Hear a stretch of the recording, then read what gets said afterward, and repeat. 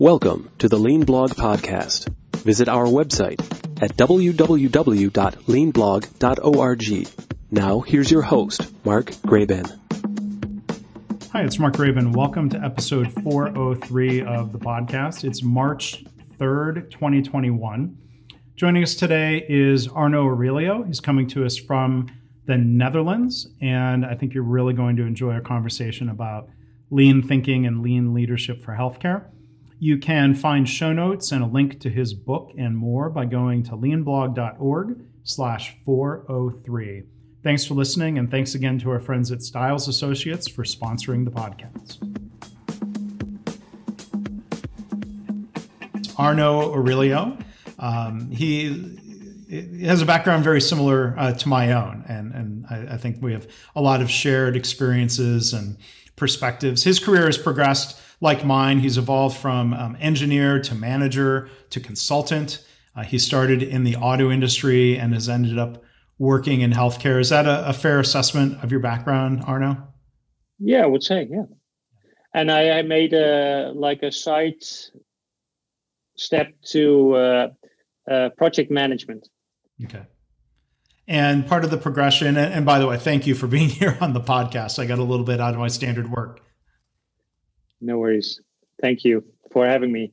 Yeah, I'm really glad we could do this. And Arno and I have crossed paths actually in person when I've had opportunities to go to the Netherlands for different healthcare events. And I forget, did you ever come to the US for any conferences where we've crossed paths, or only in the... Yes, there was a time when I organized study missions to the US, and I visited quite some episodes of the Lean Healthcare Summits. Yeah. And I believe there was one where you were the master of ceremonies. So, right.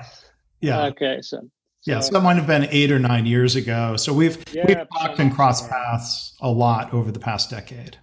Yeah, we did. One other similarity, Arno has also become an author. So 2 books, first off, written in Dutch. Is that right? Yeah, correct. Yeah. So the first one was published in 2019 in September. And then last year, 2020, I launched my second book in Dutch in June. And the translation of that book came out this September in 2020. Yeah, exactly that. And for those watching, for those listening, you don't see me, as the YouTube viewers will see, holding up a copy of the book. I was able to buy it from Amazon.com here in the States. And it is titled Lean Thinking for Emerging Leaders. And that's going to be the main topic of conversation today. There's so much we could talk about. Let's talk about the book, and we'll do podcasts again after this. How about that? Yeah, that would be awesome. Thank you. So congratulations on the book. And before we dive in and talk about the book, can you elaborate a little bit on some of your background and career path? I gave the very quick summary of it. Yes. So as you mentioned, I'm an engineer from background. I studied mechanical engineering, but I soon found out that I had not a strong passion for technology, which is strange maybe for an engineer. But I have a passion for people who try to understand and work with technology. So I started my master's in what's called innovation sciences currently. At the time, it was called technology and society. It had all different kind of names, but the most important thing was what happens when people interact with technology. And from there, I became a production manager in the automotive industry. In the time that we have one of the first companies that is a third-party manufacturer for the automotive industry, which is quite rare in the world. And they were building Volvos and Mitsubishi on one line, which was at the time also very rare. So I was very lucky to be at this innovative point in the process. And there I found out that they found a way to increase performance of the factory fast without overburdening the people. So I felt that to be very interesting.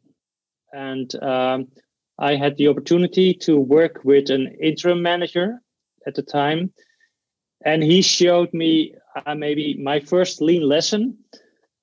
And that's that you need mirrors, he said. He said, you need to look in the mirror every day. And what he meant is he had all these graphs and he had people with their bicycle go into the factory to gather the data, because there were no data on how many cars we made and how many were correct and first time right passes, etc. So he built a whole system and he called it his mirrors. So he said, I look in the mirror every day and see how am I doing? And I found that very intriguing. And that set off a huge improvement program, because he was like no one capable of knowing where they needed their help or where the maintenance guys needed to go or whatever. So he used it to steer his company. But it was at the time still a company which was strongly hierarchical. And I'm not that good with the sense that you do what your boss says just because he says so. Because I just came from university and I learned that you need to assess and you need to be methodical. But there's no time to be methodical when you need to build a car every minute. So I soon found out that no science in tech time, at least not in that factory. So, and then I became a project manager. And I discovered that people can handle a lot of responsibility. So it was a very young company, and they taught me, you have the responsibility you take. And that meant that the people who could take on a lot, and I was lucky to be somebody like that, they could grow because they get the largest projects, etc. But to me, project management was more a trick than a profession. So it didn't challenge me enough. And then I saw an ad from a lean consultancy firm. And all the words I heard, the buzzwords I heard in school and in that automotive company were in that ad. And I thought, this is what I want. I want to be a consultant, because then I never have a boss. I can talk with operators and with the CEO just as partners. And that was the best decision I ever took in my career, because I wanted to do it at the time. I thought, this is what I like. So no career planning, just in the moment deciding this is what I need to do. And then I figured out that it had nothing to do with consultancy, what they were doing. Because consultants write reports and give presentations. And the only two times I did that in my career as a consultant, these were the worst projects. So what we actually did is, and that's where I learned what actual lean management is we just went to the shop floor with the responsible person, the production manager, or maybe the CEO or whoever was hiring us to teach them this stuff. And we went to the floor and we asked the operators, what are your problems? And they always knew. And if you asked, how do you think this problem occurs? Why is that? They always knew. And if you ask, how do you think we could solve it? They also knew. So we helped these leaders to see what their work was. And that's kind of interviewing the people on the floor. What are the real problems? What are the real causes? And how can we solve them? And then, of course, the whole set of tools from Lean is helping you to give it some structure. And I made the mistake at the time to think that Lean was all these tools. But Yeah, but the more I did this work, the more I found out it had nothing to do with factories. I thought it had to do with factories, but it had nothing to do with factories. And as soon as I figured that out, that it's like my engineering mind already knew, it's a system. And it's a system designed to help customers get what they want. And the system is not only the technical side, but it's these people that make the system alive. So if you can figure a way out to connect everybody, then you can have great results. And because, I'm a father of 3 sons, so I always explain that that means that you visit the hospital from time to time.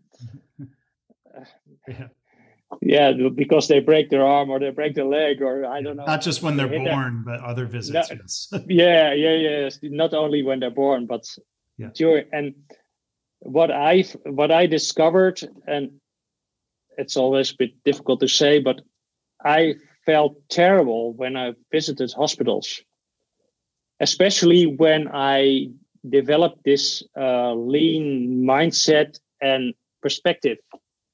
And I thought, how is it possible that in the world that we find so important? Because you're there, I'm there with my son, and I'm feeling I have pain in my stomach, and I have a headache, and I cannot figure out how long it's going to take. Is there still time to go to the restroom? Are they doing the right things to my son? Is he getting better? All those things. And there was, for what I felt, no system to assure and to improve the quality of what they were doing. And then I decided, together with some colleagues of that consultancy firm, we need to tell these people about, we called it world-class performance at the time, or lean, or whatever you call it. So that became my mission. My mission became to spread this idea of that a hospital is just like a factory, a system, where the design of the system is determining the results. So please let us not blame everybody, but let's figure out a way to improve the system. And then so this is now, we're 2005, I think, 2005, I start focusing on healthcare as a consultant. And I became a partner in that consultancy firm, and that went bankrupt in 2010. So I had only one business relationship, that was with the bank at the time. But that was also good news, because now I could truly focus on my mission to help healthcare improve. And I also discovered that there's not many knobs you can turn or buttons to push.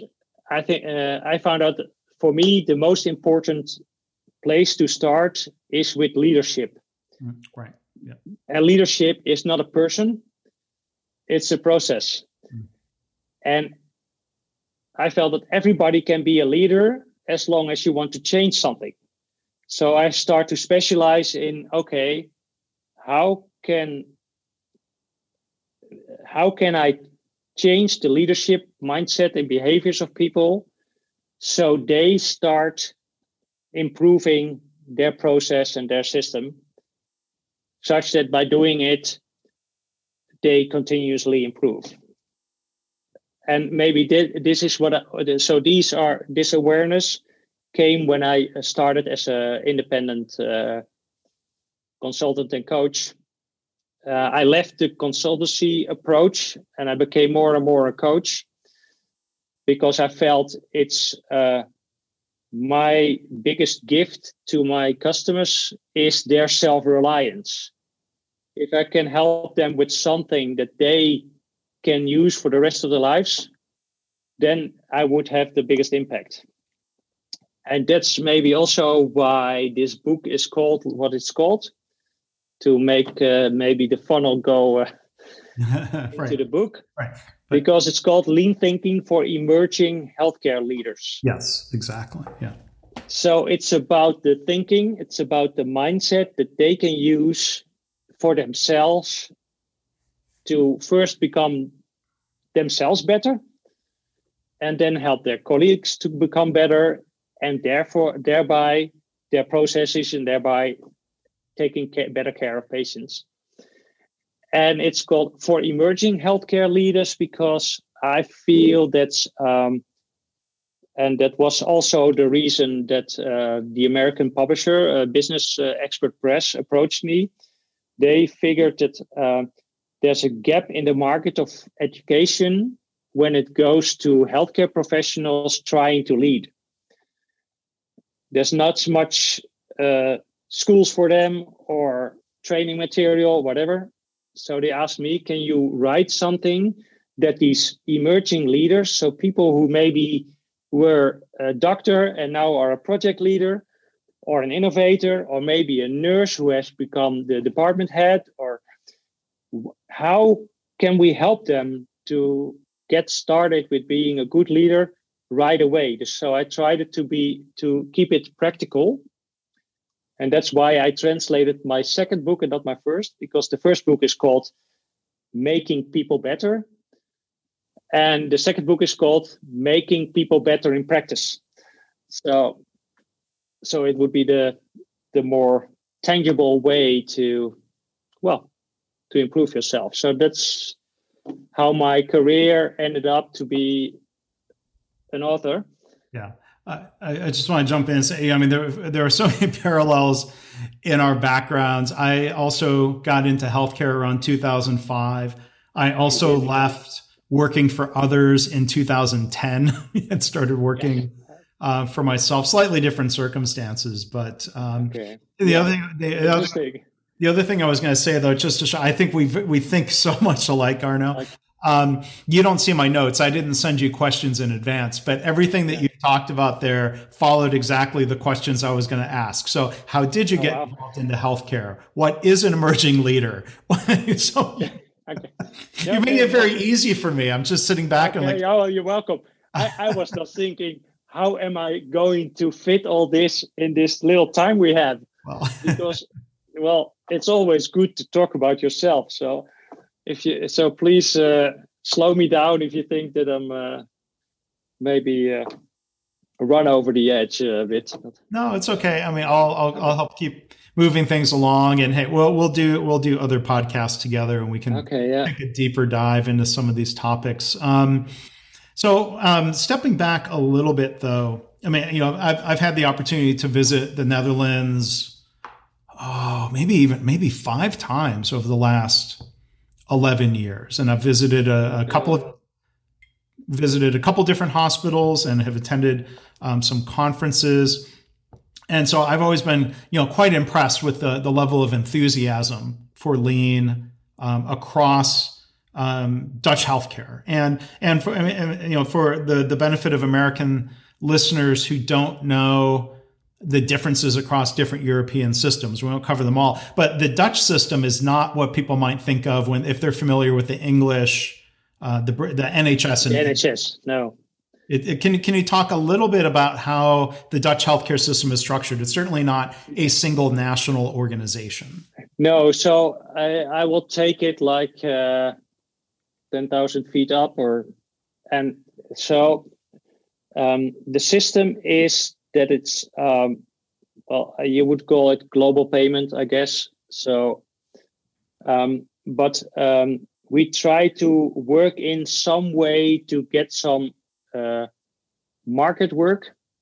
So market would say that there's a demand and a supply, and that we arranged by having this, like you have in America, we have insurance companies. Right. But these are not commercial. These are foundations. They're non-profit. So they're not allowed to make a profit, but they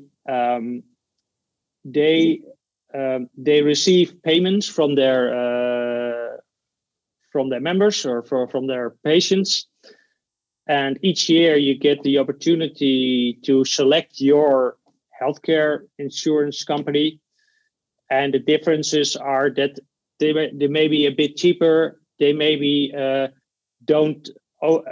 not open to all hospitals, or so there's little things that differentiate them from each other. And then these insurance companies, they do the procurement of healthcare as representative for their patients. So they make contracts with hospitals and with physiotherapists and with whomever is there to provide curative care. So we have one system for the curative care, and the most important party in that system is our family or primary physician, because they're the gatekeepers of the system, but they are also, I think they're very highly trained. That means that they can filter off most of the issues of their patients. So that means that we have, not too many patients are forwarded to the hospital, and that's where we win a bit our costs, because we save people a visit to the hospital. So that would be the system. So I pay as a patient, I pay a monthly fee to my insurance company. My insurance company makes a contract with a hospital, and then I can visit that hospital, and my bills are paid by the insurance company. Mm-hmm. Yeah, that's the system Well, and I think one other difference is that individuals buy insurance. It's not from a workplace benefit. Yeah, exactly. No, we don't have a system where the employer is the buying party. No, individuals do, and we have it's compulsory. So it's obliged by law to have insurance.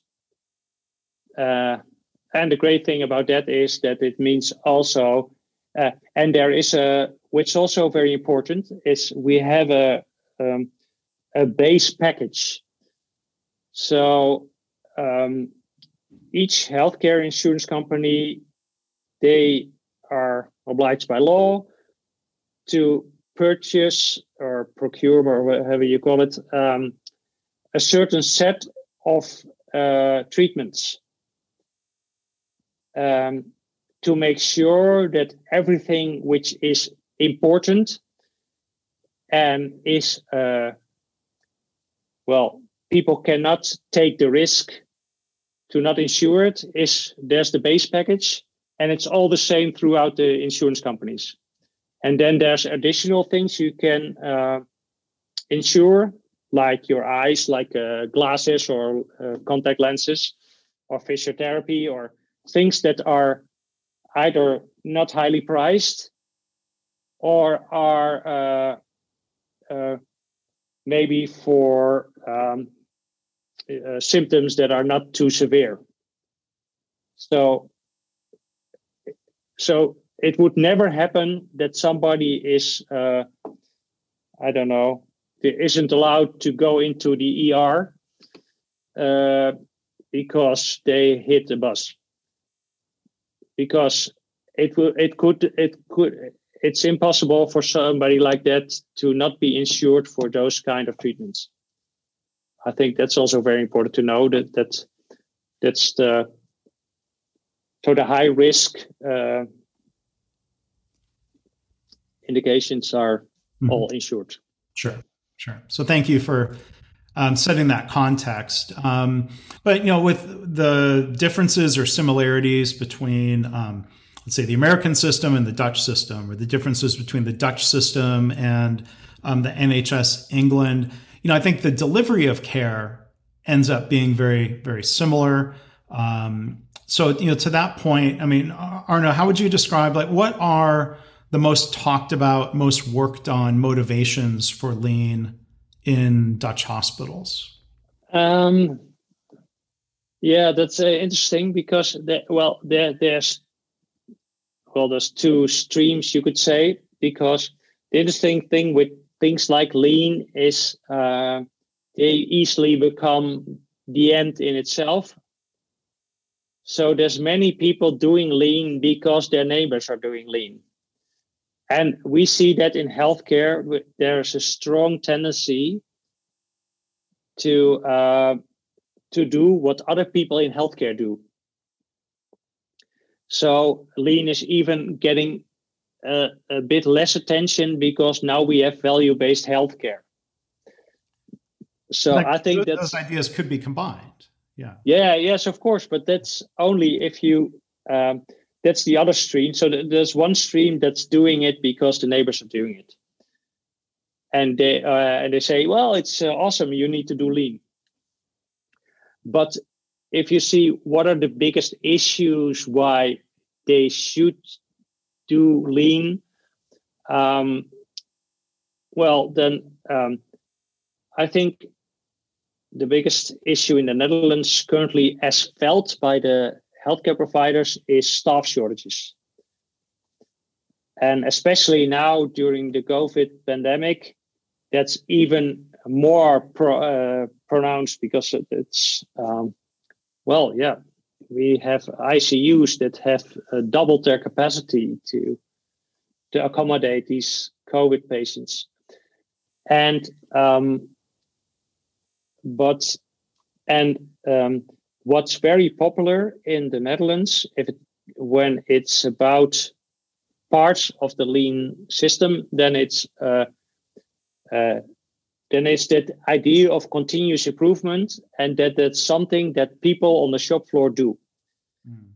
So there's many hospitals that have opened their eyes for what nurses themselves can do to improve their work. Yeah. And of course, that sounds like a good idea. In itself, it's a good idea because they like it and it's better. But in my book, in my first book, I call this Happy Lean. Mm. And why do I call it that? Because the intention is to keep the people happy. Yeah. But it's not connected to the strategy of the hospital. Mm. So what you see is that it has great effect on the atmosphere in the wards, for instance. And yes, things get better, but it comes with little to no change in mindset and behavior of management and senior leadership. So there's another. So this is very motivating, mm-hmm. but it's also a way to keep it there by seeing it as a bottom-up strategy, but keeping it at the bottom. That's what I see often. So yeah, I mean, I would say that's good, but it's not fully sufficient. Exactly. Yes. But so, I think that happy lean, what you're describing, reminds me of a mutual friend and teacher of ours who just passed recently, Norman Bodek. He would call it quick and easy Kaizen, just really, yeah, exactly. or Paul Akers, who talks about 2-second lean, fix what bugs you. That's a great start. Yeah, but if you don't have a system around it to have it grow, or and the problem that I sometimes see is that if it's only making people happy and better working together, but it doesn't go anywhere. So it's not always goal oriented.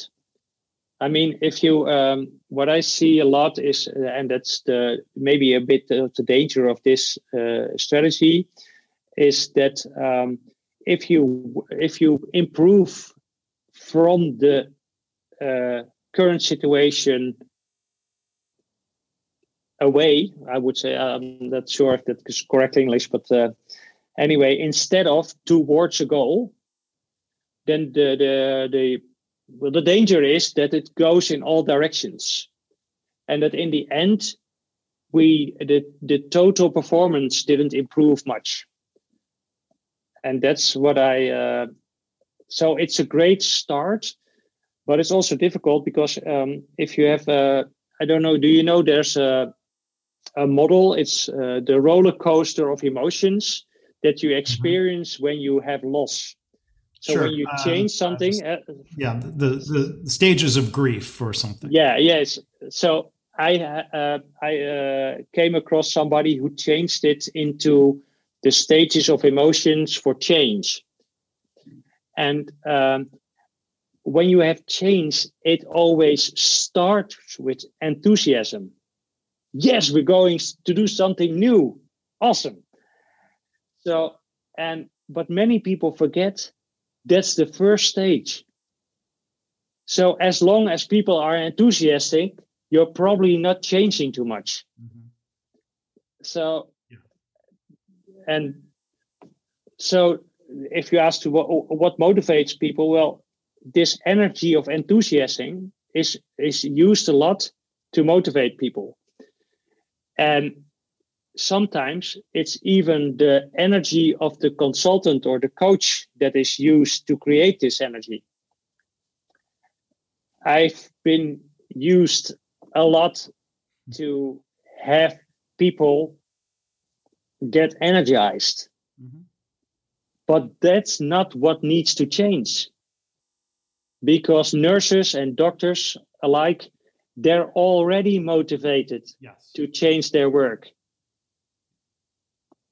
But they need to know how, and they need to be facilitated, or if they're not facilitated, well, maybe you should not be in the way, at least.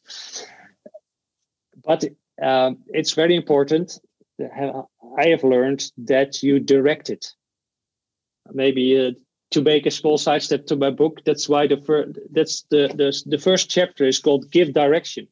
Right. So if you want these kind of changes, which are represented by lean management or whatever you call the new way of working, it's your job as a leader to, I call it give direction instead of like Katie Anderson calls it set direction. I took the word give because I feel that's more positive, and it says more that you're a servant. It's for you to give direction, but it's for you to give. So sometimes when I try to teach leaders that they should ask more questions, they're going to ask their team members, well, what's the goal? Yeah, but if you ask your team member what's the goal, if you don't watch out, you have 10 different goals. Mm-hmm. So no, it's not for you to ask them what's the goal. It's for you to give them direction. Right. Yeah. To make clear why they are a team. Because they're only a team if you give them a goal. Yeah. If you don't give them a goal, you're not a team. Yeah, good point. At least not in my definition. The definition I use in the book is a team is a group of people working together towards the same goal. And it's the goal that defines the team. Mm-hmm. Yeah. Like you would have in basketball, where the goal is to have more points than the opponent, and you're not allowed to have more than 5. So you put 5 people in the court. Well, you have the goal, and then there may be strategies. So, more and more basketball teams now would say the strategy is to take as many 3-point shots as you can. Yeah. And then it might be up to the players then to partly execute that strategy and figure out how to make that happen. Yeah, exactly. Yeah. Yeah. In the book, again, it's lean thinking for emerging healthcare leaders. There's a lot in there, on lean mindsets and change management. And there's 2 other things I wanted to touch on from the book that some people might think of as tools, but I think also have a lot of mindset and involved and relate to strategy in the management system. So one, of course, near and dear to my heart, which is not in most lean books, so thank you for this, is a brief discussion of process behavior charts. And thank you for including that, and for kindly mentioning measures of success. But the question I wanted to ask you, Arno, is why do you think that's an important topic to expose people to?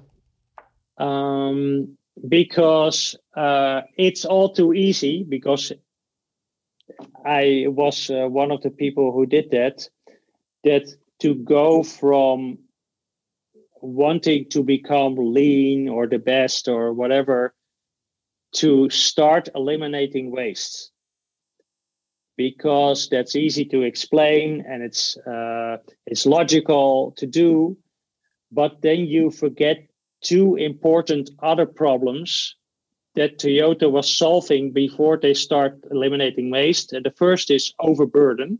Mm-hmm. So if you're overburdened, it's impossible to have a system giving you any results, because it will be clogged. And then if you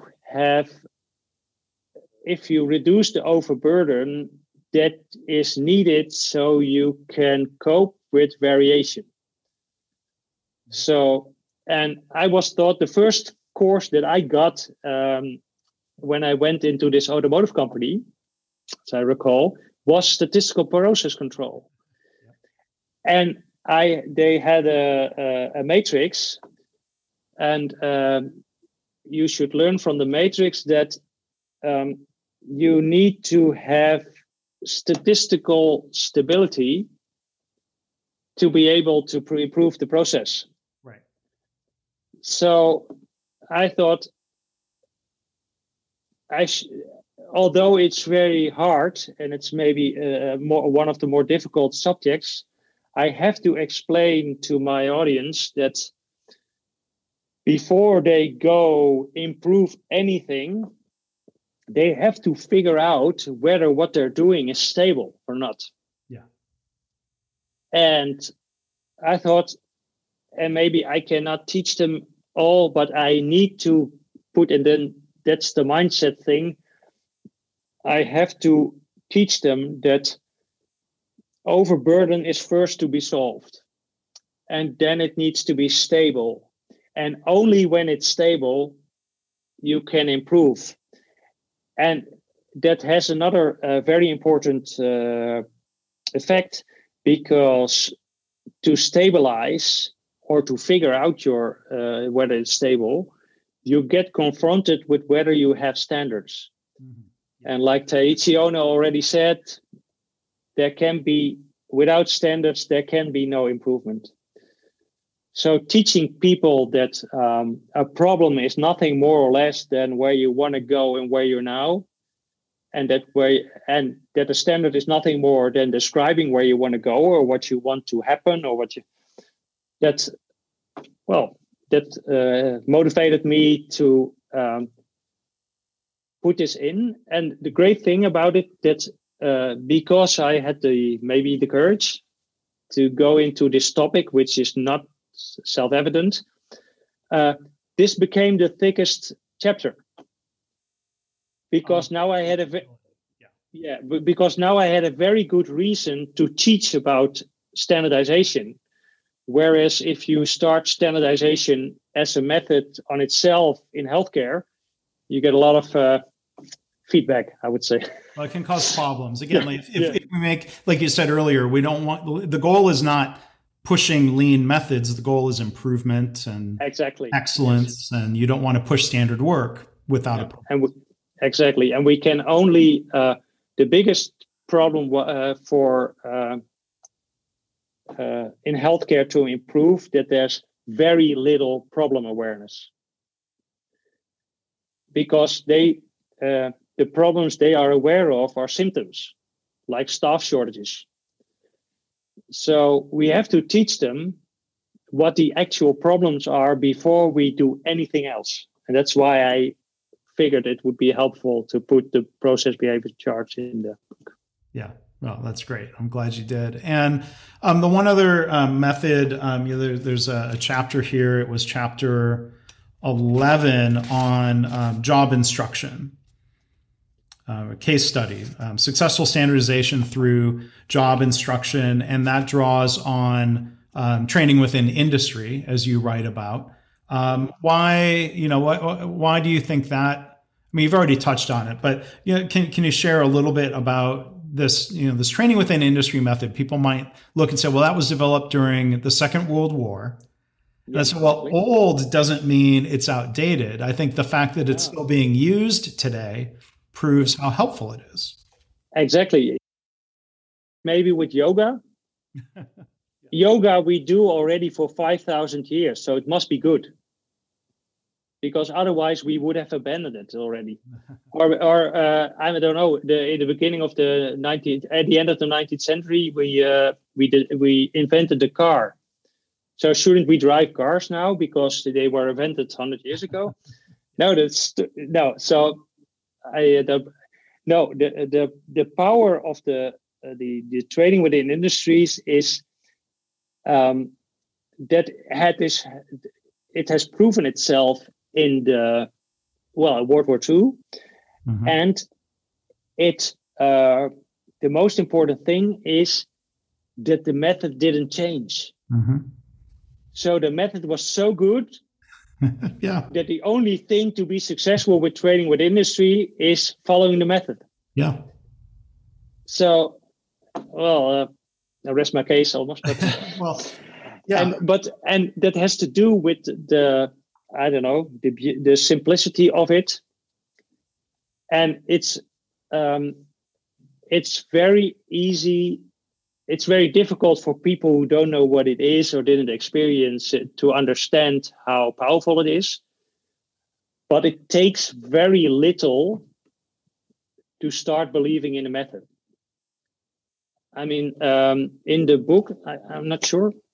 Did I put a picture of myself in? I'm not sure. Well, in the book or in the case study, I'm explaining that part of the case study is that they trained me, an engineer, on a nursing task, which was I had to use a scanner to measure the blood of an unborn child. So if I would explain, well, they let me scan the blood of an unborn child, you would say they're nuts. But in 30 minutes, I could do this task flawlessly.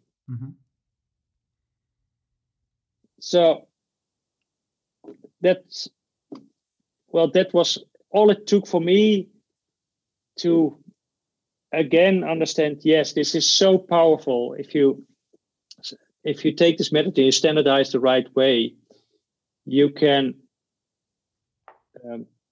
you can teach people things that they might take years to learn from experience.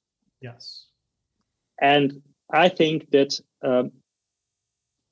even if we could do only one thing for healthcare right now to help them with this pandemic, I would say training within industries. Because if we take the whole structure from World War II, they had a great challenge because the men went to war, so we had to teach the women how to build arms. Right, exactly. Planes and munitions. Yeah, ammunition and tanks and whatever. So this method, we all know how the war ended.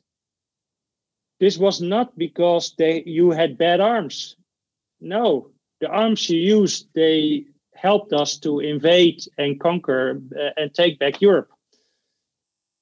So these women were trained within months to do a task they were never trained for, and they did it extremely well. Yeah.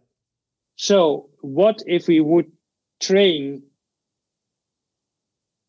healthcare people to do all their tasks that are related to this COVID, so we can have enough manpower to to tend to all these patients. Yeah. There's history where even during the Second World War, there are nursing journal articles that were published just after the war, looking back at what had already been done, training new healthcare professionals.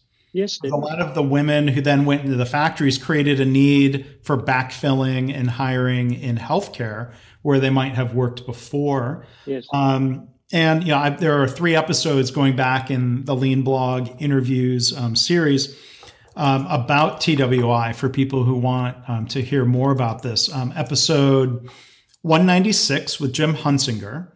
Episode 202 with Patrick Graup, who's talking specifically about TWI in healthcare. And then episode 314 with Skip Stewart and Brandon Brown, who are talking about the application there. And further evidence of our aligned thought process, Arno. The follow-up question I was going to ask you about TWI was related to COVID, as you've already brought up. And having to figure out how to do mass COVID vaccination. I've seen news reports. I've talked to one physician executive who's talking about the need to hire new people, or you've got medical students who maybe haven't given an injection before. And I think there is such an opportunity for TWI to train people quickly and effectively and consistently. Yeah, exactly. Through TWI. Yeah, it is. And but what people in healthcare need to do is get rid of the idea that healthcare is so special that they have to figure it out all on their own. In terms of training methods and management. In terms of any method outside their own realm. Mm-hmm. I'm not saying that we should tell nurses how to, but how to train another nurse on how to put in an IV. Mm-hmm. There's a world's best method and it's not used. Mm. So I think that would be such a huge opportunity. Yes. Especially because now we take so much time to figure things out that young nurses, they get overburdened before they get to the point where they start understanding what the true work is. Yeah. In the Netherlands, there's double-digit numbers of people who want to leave the sector. Yeah. And that's a huge problem. Whereas if we could help them get trained so they can do only what they need to do instead of figuring everything out and running around. And I mean, I was working in a public health organization just last year, 2020. And what I did is I helped some of the doctors there to figure out where their time went. So, and then I had them color their time. And so green time was everything which was directly related to helping patients. Mm-hmm. And then yellow time was everything that is required by law or by their profession or whatever to make sure that we can tend to these patients. Mm-hmm. And then you can think of stuff like things you need to do for privacy or maybe the electronic medical records, those kind of things, but also education, which is also necessary. You need to educate the doctors so they can help the patients. And then we had red time. That's everything which is waste. Yeah. So waiting, computers not working, managing things. So the doctors were managing a lot of things, like when patients didn't show up, the doctor had to call the patients for a new appointment or whatever. So now for you, but you're although you were not in the product, you may be too much of an insider, but now maybe you can tell me how much of their time was red and how much of the time was yellow and how much of the time was green. For the doctors? For the doctors, yes. I would guess only 30% of their time was green. Yeah, if they were lucky. They had 25%. Okay. So I almost said 25%, but you're right. My guess was an educated guess because I've seen studies that show in nursing that green time is very consistently 30 to 35%. Exactly. I've seen it through some of my own studies that I've done similarly with nurses.